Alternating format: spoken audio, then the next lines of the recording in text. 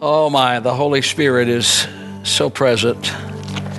Before I move to the message, there are just so many thank yous that need to go forth from Jan and I in this handicap season that, really, folks, this isn't a handicap for me.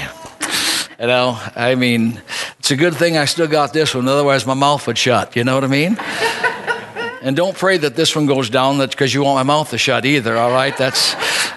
But anyway, we're doing our best. But everybody's been so kind and so precious, and just so uplifting. And your faithfulness and your kindness, and how you've reached out and touched us. The word thanks is just, it doesn't measure up. It really doesn't. And but thank you. Thank you for your kindness. I'm just overwhelmed. I've been treated so well, I think I'm going to have the other one done. You know what I mean? If it wasn't for the long recovery period, I probably would, but I don't like the recovery period. Well, we're glad you're here this morning. I see we have some visitors with us. I haven't met you before, but God bless you. Nice to have you with us. We hope to meet you after the service. God's great. God's doing great things. And so thank you. Can you believe this morning that God, with regard to you, He has a priority about blessing you?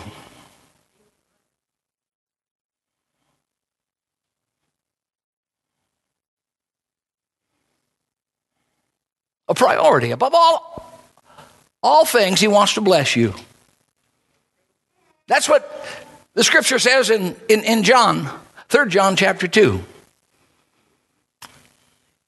Here's the apostle writing on behalf of God, the Holy Spirit, conveying what is kind of first and foremost. Now in the King James Version, and everybody knows that's the best one, right? Hardest to understand, but it's still the best one. Now, we don't get into that. You can use either one you want. But it does say, above all things, of all the things. I mean, there's a lot of things. But he said, I wish above all things that you would prosper and be in health, even as your soul prospers. Imagine that your success, and not just the success as termed by the world, but your interest and God's interest in you and your life has got a priority in God's purposes. There's a lot of things in your life, but one of them is, in the first and foremost, is God wants to see you prosper. It says in Psalm 35 and 37, the Lord be magnified who has pleasure in the prosperity of His saints. It's not your losses, it's your successes. God says, I've got pleasure in that. I love seeing that. When He got done with creation, He said, it's good, man. It's good. And so He says the prosperity of your soul. He's saying there's a harmonious relationship with God. First in priority is that God wants you to have a harmonious relationship with the Almighty. And He made that possible through Jesus Christ and through the presence of the Holy Spirit. A harmonious relationship. Oh, hallelujah.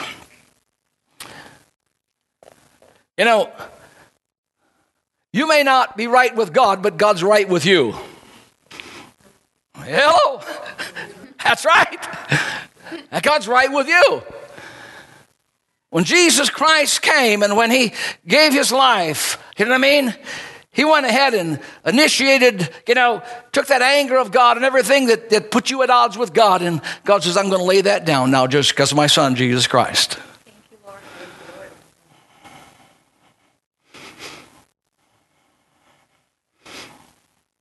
God's got good thoughts. So He wants a harmonious relationship. And we know that's priority, premium to all the blessings in life is that you have a harmonious relationship with the Lord. Because, see, you can gain the whole world and lose your soul, and guess what? The bottom line is zero. It doesn't profit you a thing. So relationship, a harmonious relationship with the Lord, priority, God's interested in you. Prosperity of your body, he says. He really wants you to live in health. He wants you to live in health so bad that he went ahead and said, you know, that when this one just fails, I'm going to give you another one that's not going to be susceptible. How many know that's covering all the bases? It really is. I didn't say he wasn't going to have any sicknesses or diseases. If he wasn't going to have any sicknesses or diseases, why did he, bear our sicknesses and diseases then? He wanted to go ahead and make sure that there was a doctor in the house. Hallelujah. You want to know that there was a remedy, there was a cure for the things that were going to come.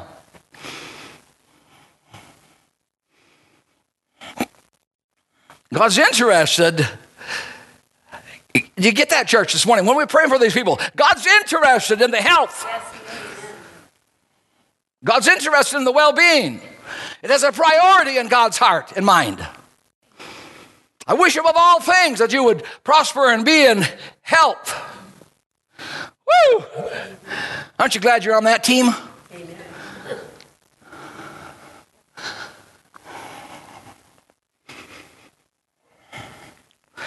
Then, of course, prosperity in other areas, the work of your hands. God wants the success of your hands. He wants it to come out good. You capture that? God wants the work of your hands to come out good. When he talks about prosperity, and and he says, I want to see to it that you have a vision of life. How do you view life? As a man thinketh in his heart, so is he. Need a life vision? Do you see life as a day that's a day you're just doing your duties? Or do you see your life as, fulfilling the purposes of God?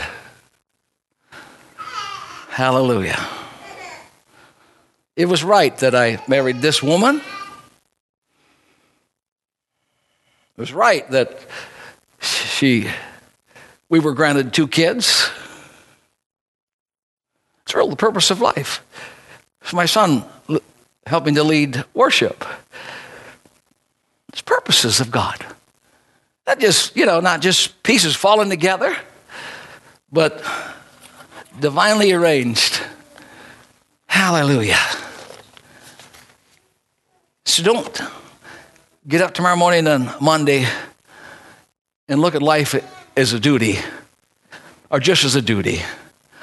Look at it as an opportunity to fulfill the purposes of God for your life and in your life. Yeah.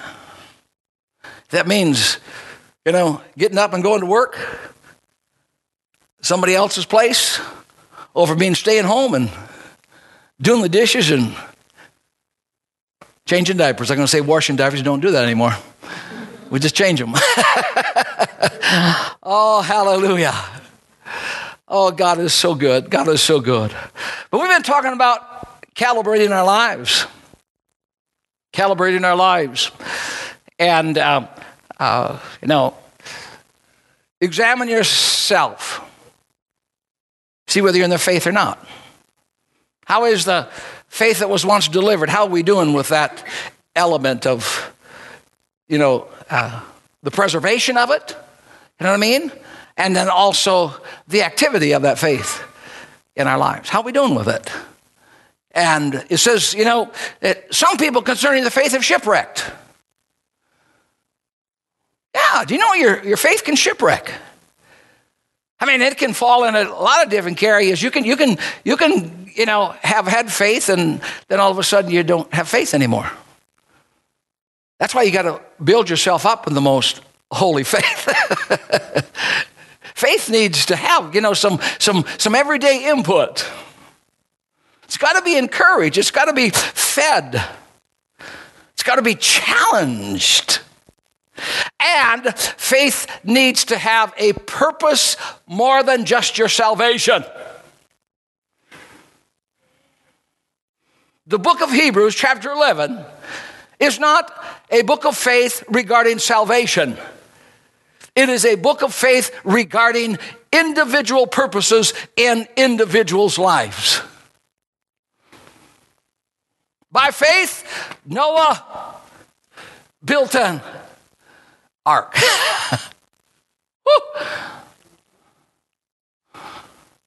So there's an individual purpose that faith is the possibility, the ability of faith is to really, use your life to make an effective, vessel and vehicle in something more than just yourself.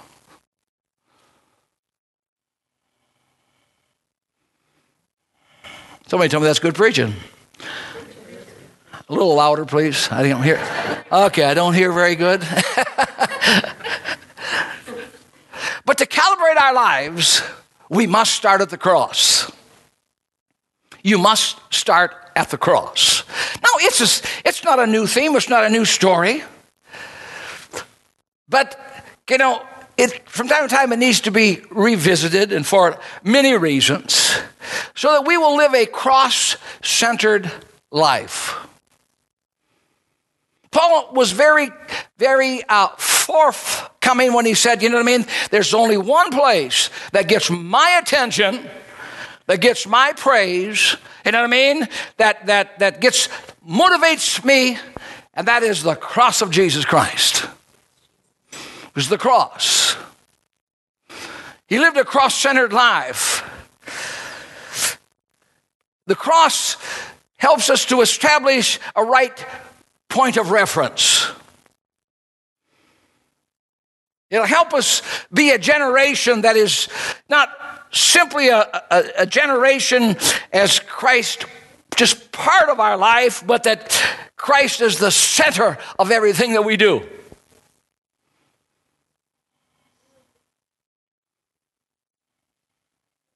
You can enjoy what you do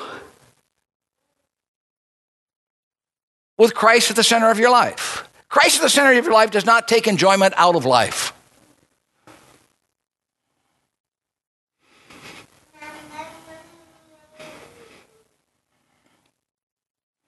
And so, each of us live lives that's centered around something.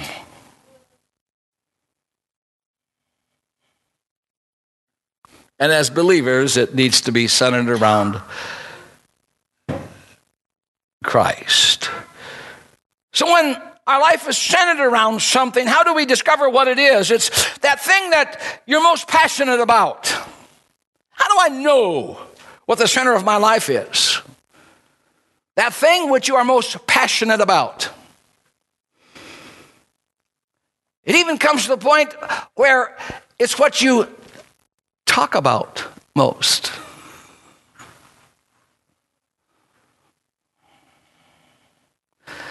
It is that which defines you the most.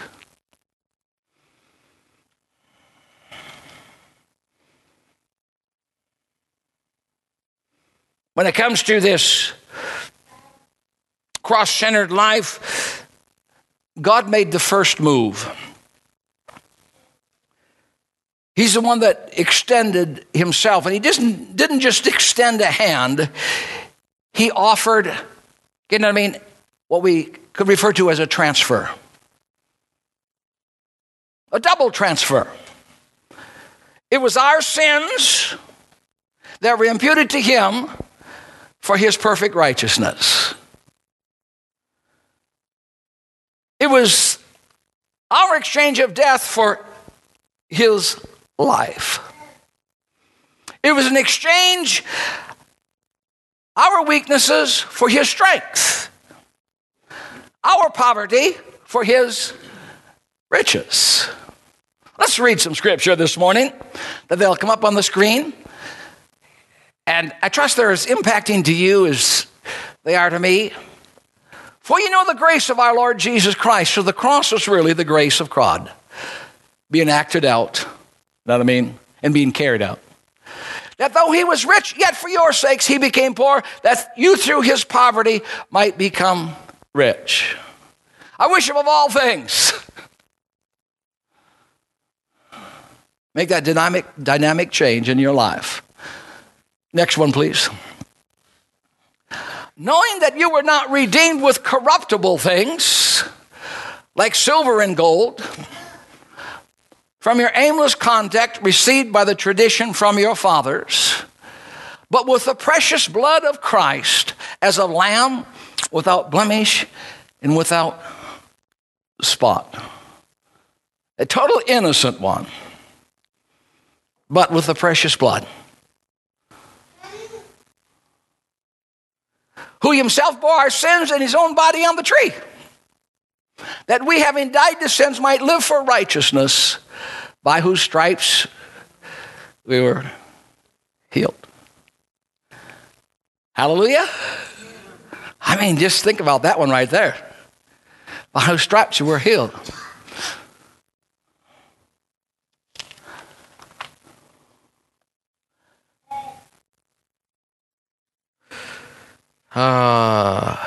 Should be 5:21. That's okay. For he made him who knew no sin to be sin for us, that we might become the righteousness of God in him.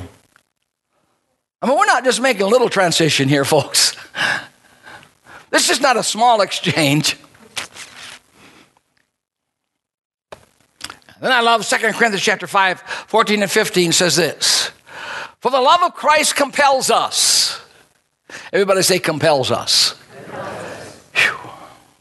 The love of Christ compels us, because we judge thus that if one died for all, then all died. And he died for all, that those who live should live no longer for themselves, but for him who died for them and rose again. Powerful passages.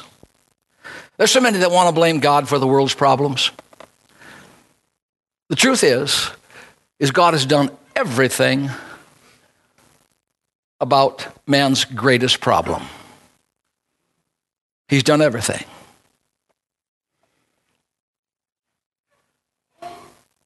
We're living in a day when people and messages and can I say churches are moving away from the message of salvation through the blood of Jesus Christ. Moving toward a message of salvation through social activism and good works. And how many know those are all the result of salvation, but they don't replace salvation. We live in a time when what used to be called sin is now called committed relationships. Don't be so quiet. When that used to be called killing the unborn is now called pro-choice. Instead of hearing that the life-changing news that man is a sinner and he needs a Savior, we hear that, tell them that I'm okay and you're okay.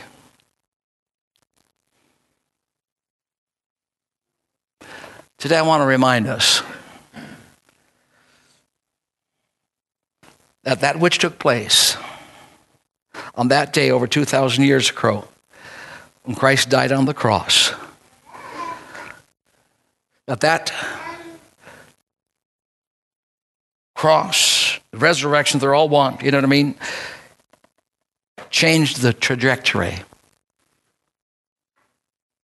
of the future of life for everyone that will believe in the Lord Jesus Christ. It gave hope. It says that we're in a world without hope.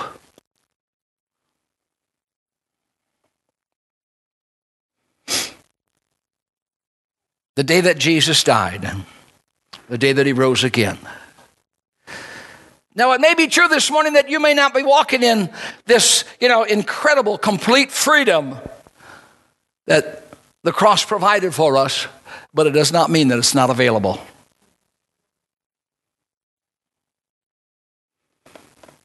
This Jesus, this Christ is immeasurably greater than the prince of darkness. Just as light is immeasurably greater than darkness, so Jesus is immeasurably greater than the prince of darkness. It just cannot stick around when light moves in. Jesus said he's the light of the world.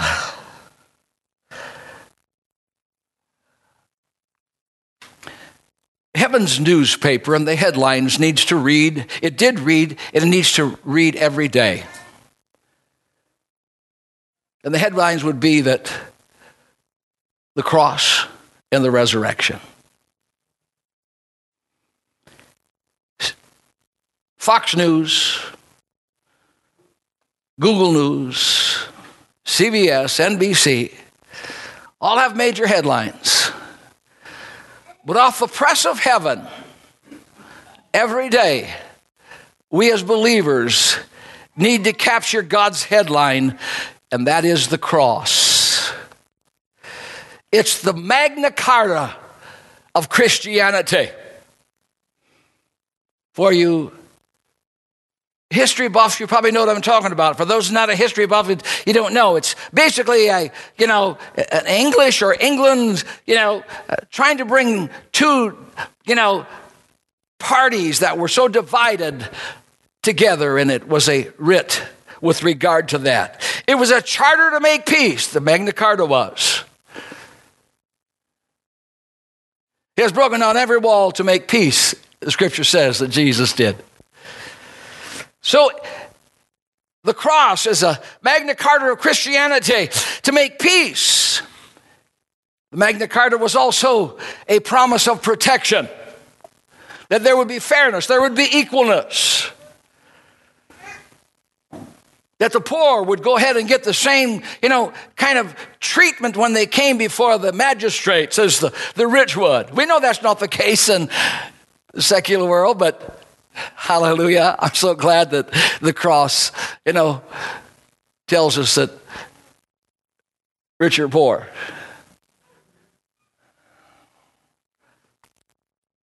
no matter what the race, circumcised or non-circumcision. You know what that means? Circumcision, round circumcision? Those who had a good start and those who didn't have a good start. Because the circumcised were the ones that had the word of God first. How do they know to be circumcised? Under the plan of God. But again, the uncircumcised, they didn't even have that. But they had circumcision, some of them had in the heart. But you see that? It's just, the cross does that.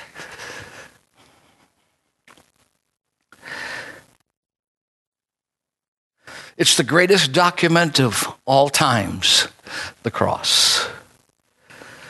And it is the foundation of freedom. The cross is God's bridge. It's God's bridge. There is one mediator. 2 Timothy chapter 2, verse 5. There is one mediator between God and man, the man Christ Jesus. Oh, hallelujah.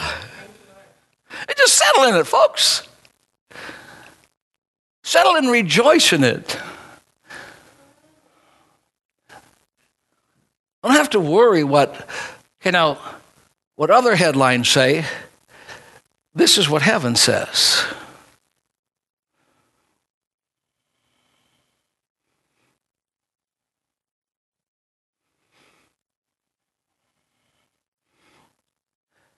This cross is the most liberating the only redeeming and the most costly.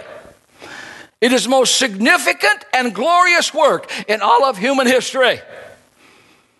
The cross of Jesus Christ. Oh, hallelujah.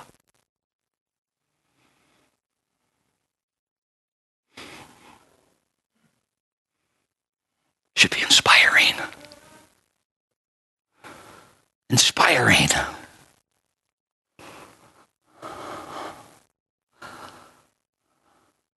Paul said, I know in whom I have believed. We need to get some knowing going on in our soul, in our spirit. I know in whom I have believed, and I'm persuaded. No matter what comes, it's not going to separate me from the love of God that's in Christ Jesus, because it's already been written, it's already taken place, it's already sealed, signed, and delivered. God loves me.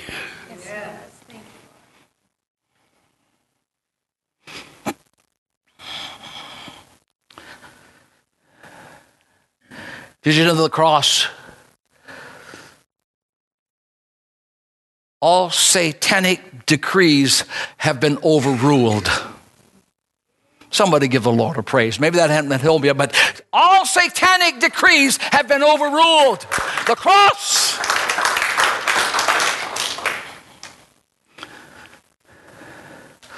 All tried cases have been overturned.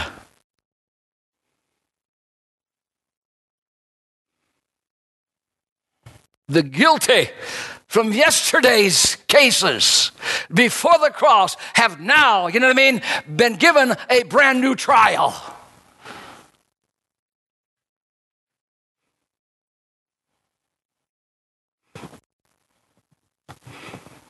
Colossians chapter 2, verse 15, having disarmed principalities and powers. The cross takes the captives who've been captured and placed in dungeons.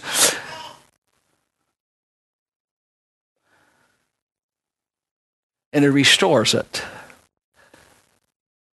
to the estate of humanness and also relationship with the Lord Jesus Christ. Jesus, the mediator. Yes, he is, folks, the only one by which you can have peace with God is Jesus Christ.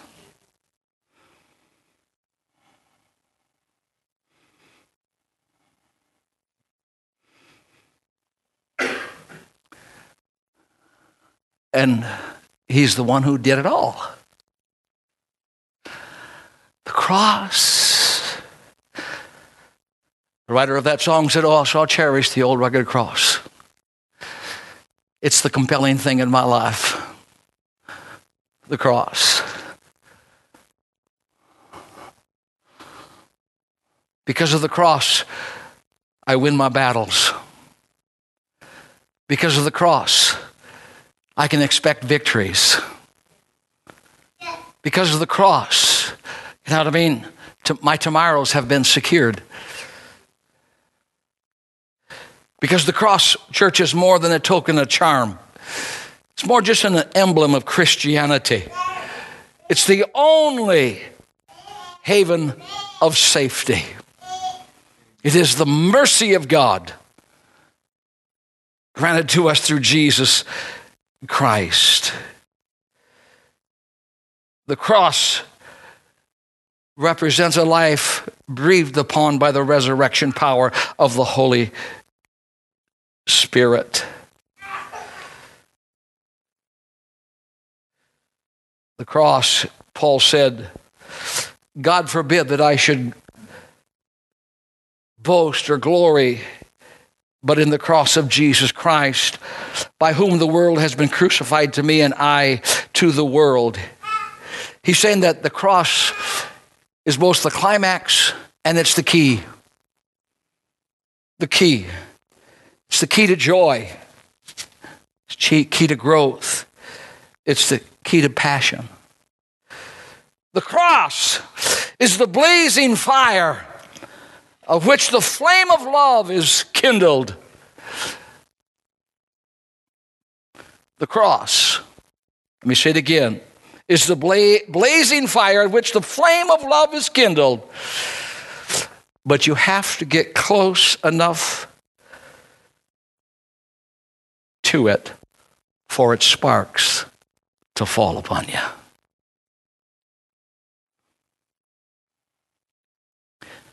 Yeah. It's not just a song to sing about, an event to sing about. It is a place to behold. And at the cross, you begin to feel the effects of those flames and those sparks.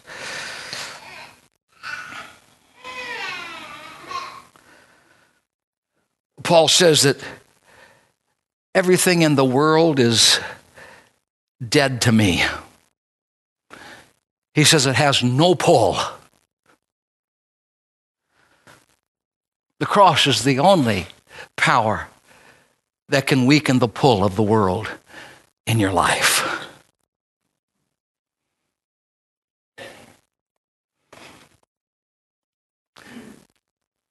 This is an old one, but maybe some will remember it.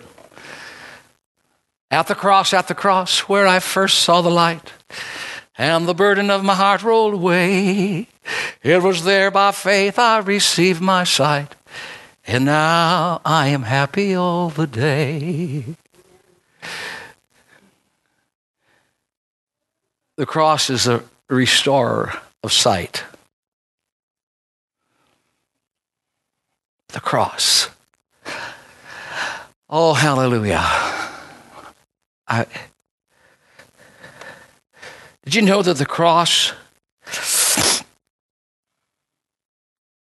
when it says that to whom the world has been crucified to me and I to the world, it means also that the character of the world has been condemned because of the cross. Its teachings are despised. Its pleasure, its honor, its treasures are rejected. Its threats are made of nothing.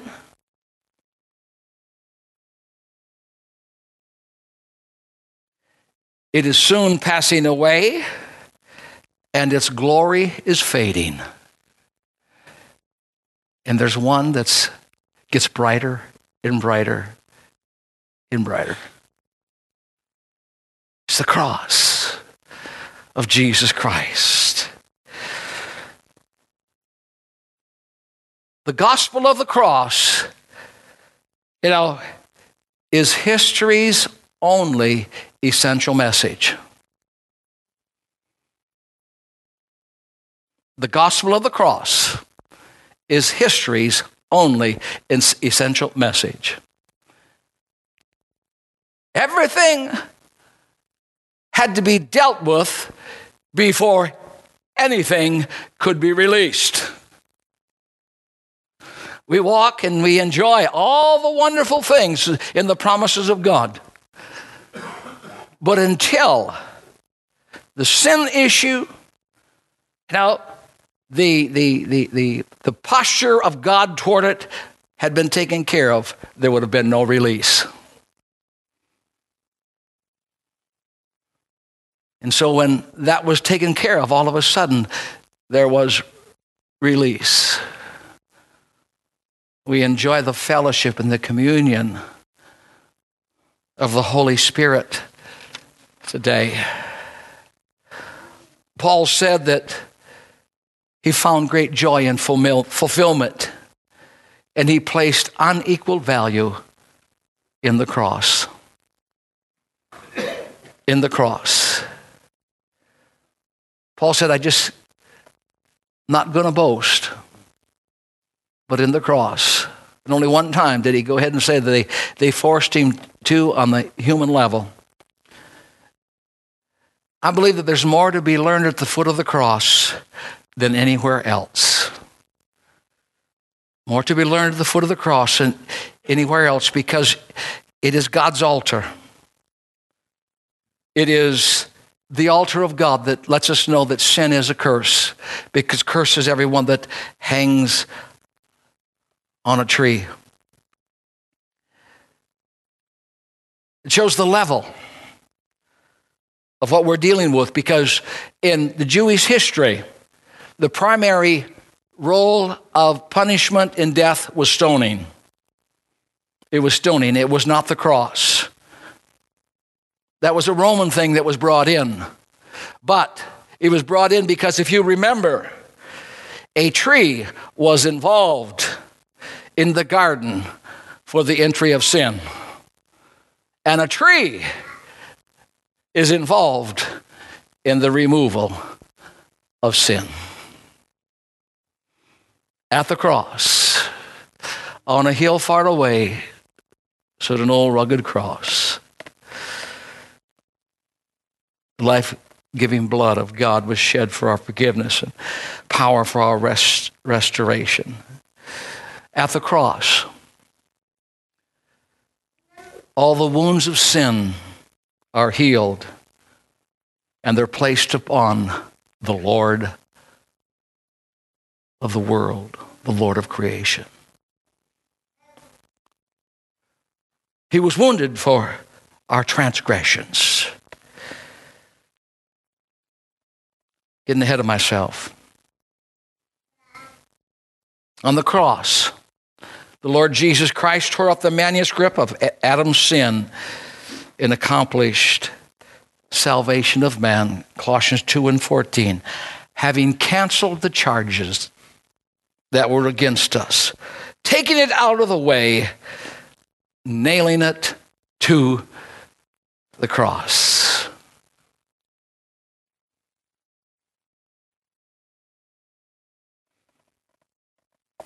The cross is where the grace and wrath of God meet.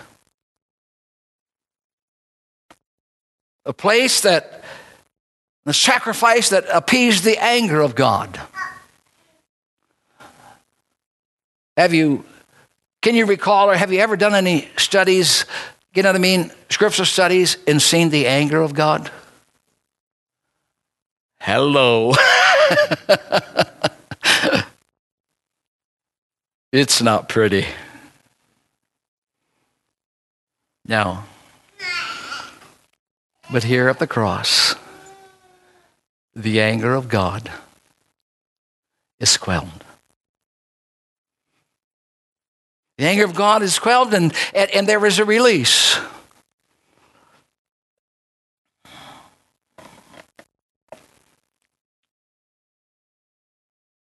It's the intersection of love and justice. I'm saying these things, and I hope you capture, I tried to paint a picture.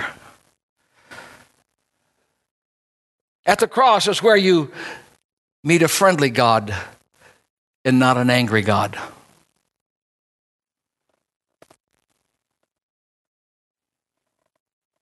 At the cross, sinners are offered forgiveness. Rebels are offered amnesty. Enemies are offered friendship. And outsiders are offered a place in God's family. At the cross. At the cross, and because of the cross, you can sit down at the table of God and not feel like an intruder or an outsider. At the cross, you know, it's home, it's family. At the cross, you can dig in. You know, if you go to a stranger's house, you kind of watch everybody. I don't see how they do it, and you want to be careful, you know, to make sure you do it all right, because it's not home. At the cross. Thou preparest a table before me in the presence of mine enemies. Thou anointest my head with oil, my cup runneth over. Surely goodness and mercy shall follow me all the days of my life. And God takes care of the present days and assures us of the future. Romans chapter 3, being justified freely by grace through the redemption that is in Jesus Christ. It's good news for all you bad people. Whom God set forth as a propitiation by his blood through faith.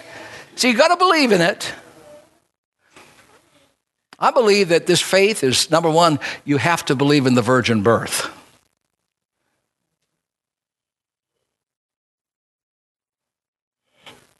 See, not just anybody can die and accomplish this.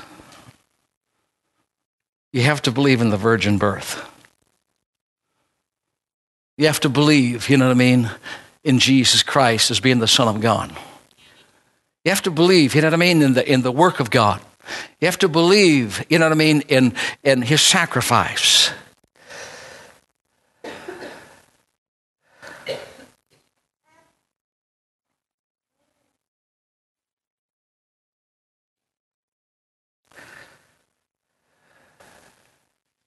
Ask my musicians to come. At the cross is where life comes out of death. The cross is the great invincible weapon that conquers all. Let me say it again. The cross is the great invincible weapon that conquers all.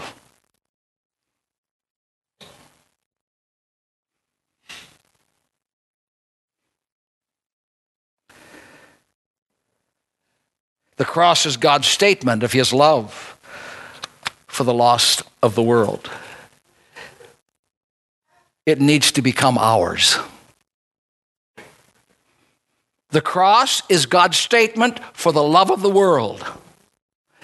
It needs to become ours. I have to say it again. The cross is God's statement of his love for the world. It has to become ours.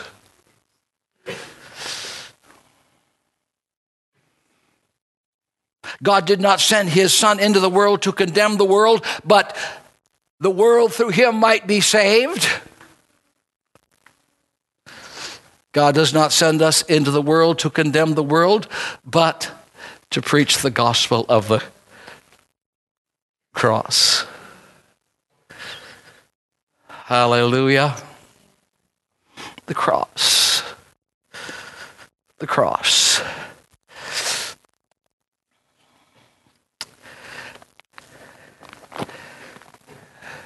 I think I will continue this next Sunday, but I want to conclude this morning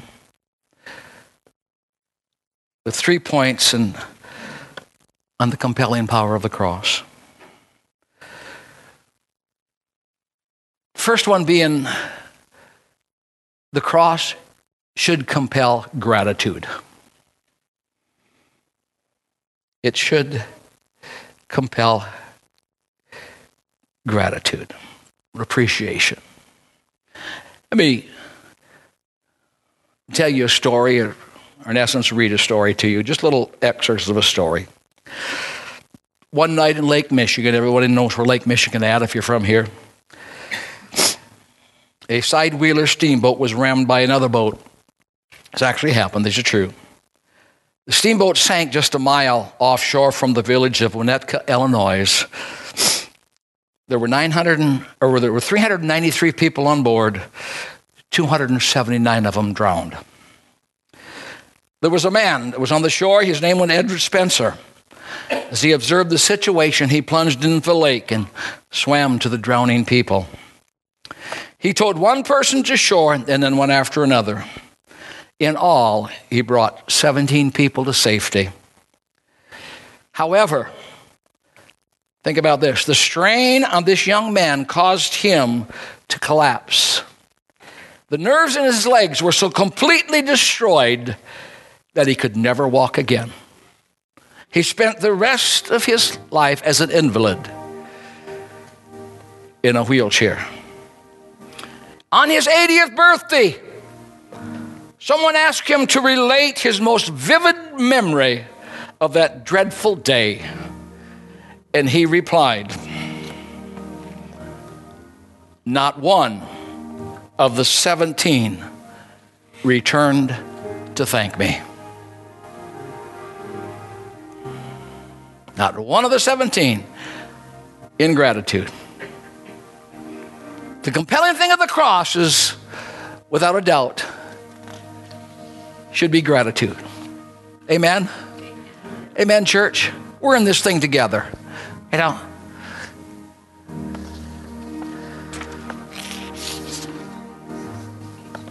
The second thing the cross should do, it should compel self-denial. Because that is what the cross is about, is denial of self. Whether it's Jesus who denied himself, it's us who deny ourselves and take up our cross.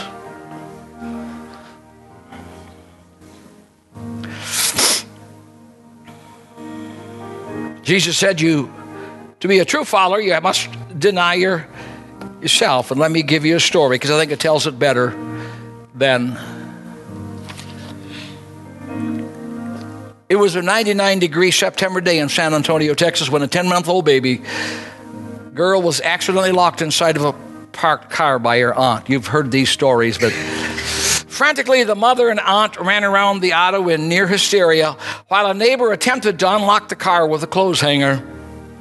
Soon the infant was turning purple and foam was coming out of its mouth, and it had become a life or death situation. And his name was Fred Arola.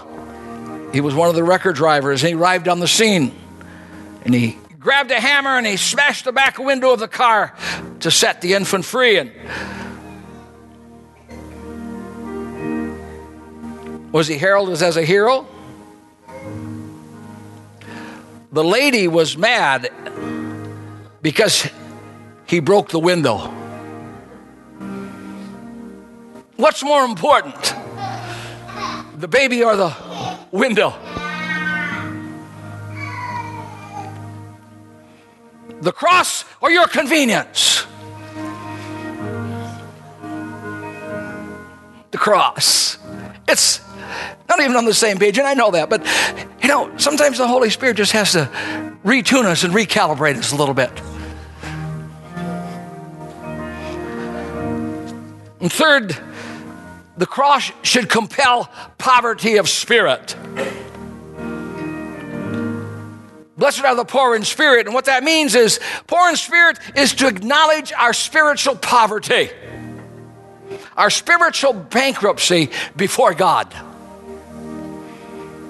Blessed are the poor in spirit, those that recognize this.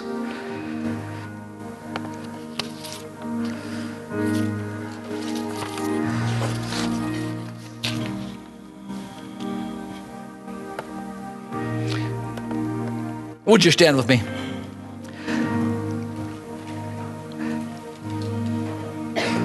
In his book, Great Themes of the Bible, Louis Elbert Banks tells of a story of D.L. Moody. He visited a prison. The prison's name was called The Tombs. And he preached to the inmates. And after he had finished speaking, Moody talked with a number of men in their cells. And he asked each prisoner this question: what brought you here? Again and again he received replies like this: I don't deserve to be here.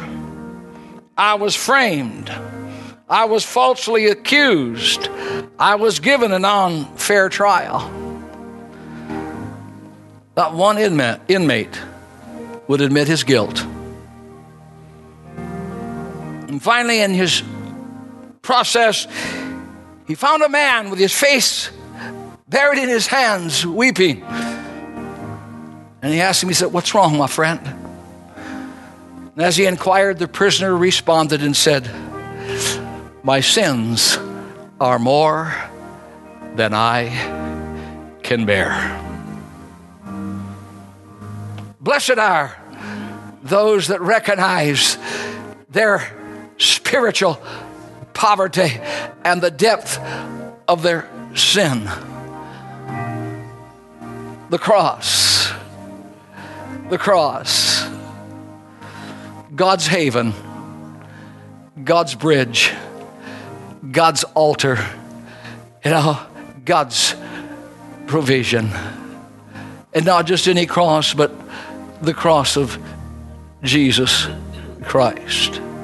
Those two other crosses did nothing for your eternity outside reveal one truth, and that is that you can get in at the last minute. The suffering of those two thieves does not have the impact the suffering of the man in the middle, Jesus Christ. I know you love the cross, but to recalibrate our lives, why do I think we need to recalibrate our lives? I think because the winds are blowing with such turbulency and in so many directions, you know what I mean? And our anchors got to have something, that still stands and holds. And to know that you can pull into port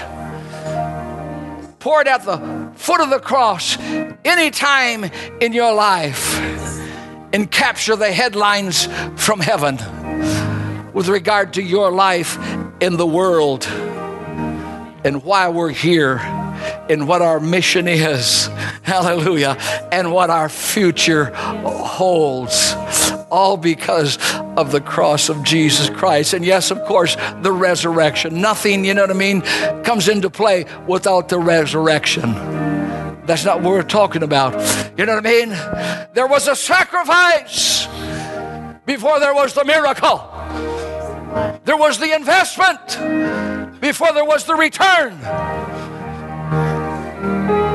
There was the self-denial before there was the promise.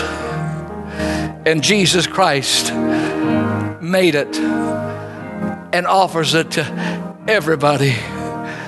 And at 69 years old and having been raised in the church and by and large raised in the pew, and so my life is knowing nothing but Jesus, I never want to lose the gratitude. But the reason that I don't have any horror stories to tell you about my life is because someone introduced me to Jesus Christ who had the horror story. And it's because of the cross that throughout my life I've had the blood of protection. I've had the empowerment of the Holy Spirit. I've had a light shining on my pathway. So it doesn't make any difference if life has been tough or not so tough. There's a reason. Because all good things come from the Father above, in whom there is no variableness, nor is there shadow of turning. It's because of the cross that when bad things happen, God turns it so good comes out of it. The cross. Father, this morning, I thank you that you would give your Son, Jesus Christ. Jesus, we thank you that you would take our place, become us, and overcome the will that we're built with, so that in turn we can have the power today to overcome our own will that leads us in wrong directions and makes us make unhealthy decisions. that you took our sins and you gave us your righteousness. We'll leave this house this morning with an anthem in our hearts, and that is the cross. God bless. Go with God as He's gone with you. Jesus bless you. Amen.